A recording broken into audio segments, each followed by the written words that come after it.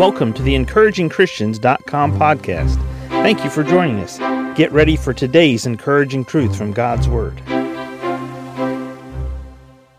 What day is payday for you? What day of the week or day of the month is payday for you?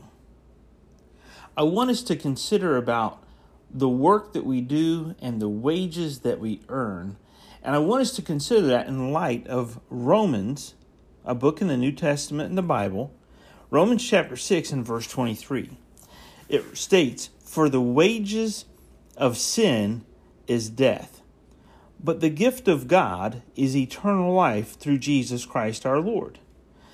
For the wages of sin is death. The word wages here simply means that which we earn. That which we earn.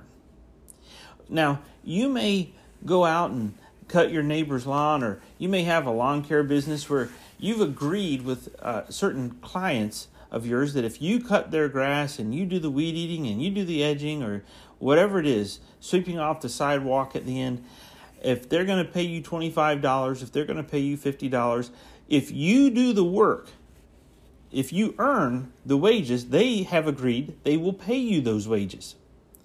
Now, there are some times in life there are just certain things that whether or not you've agreed to the wages, if you do these things, you will have to determine and live with what those wages will be. If I'm driving down the highway and I decide, although the speed limit says 55 miles an hour, that I'm going to drive 75 miles an hour because I ignore and I just decide I'm not going to do what that speed limit says, and down around the corner there's a highway patrolman waiting, and he pulls me over and he gives me a ticket. He says, "Look, you chose to do something. You chose to break the law. You chose to do something, therefore you've earned yourself a ticket.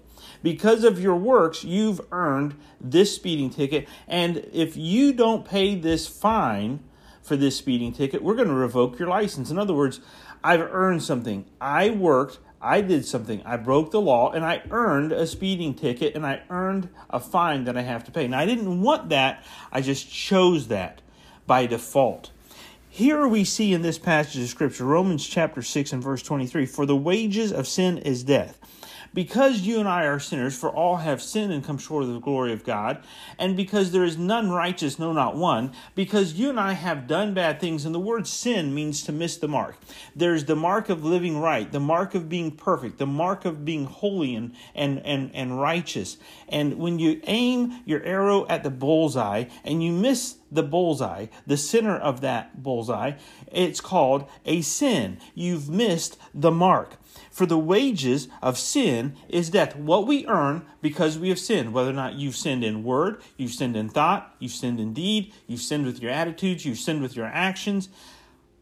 Any of those are or categorized as simply sin. Each one of those sins determine that you have to pay for them.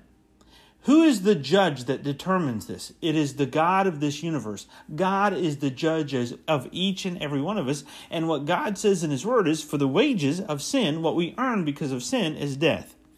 But the gift of God is eternal life through Jesus Christ our Lord. In other words, God offers us something different than what we've earned.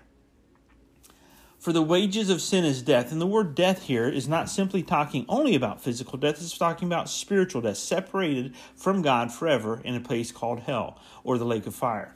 God, who lives in heaven, wants us to go to heaven with Him. So He offers us a free gift. He offers us the gift of eternal life, opposite of what we've earned, eternal death.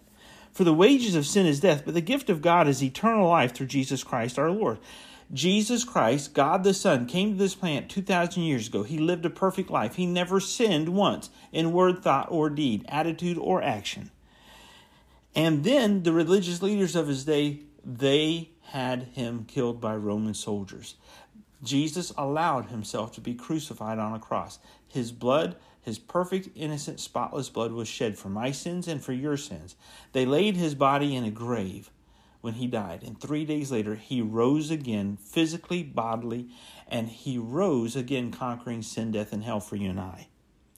So God offers us this gift. We either repay the wages or we accept the free gift that God offers.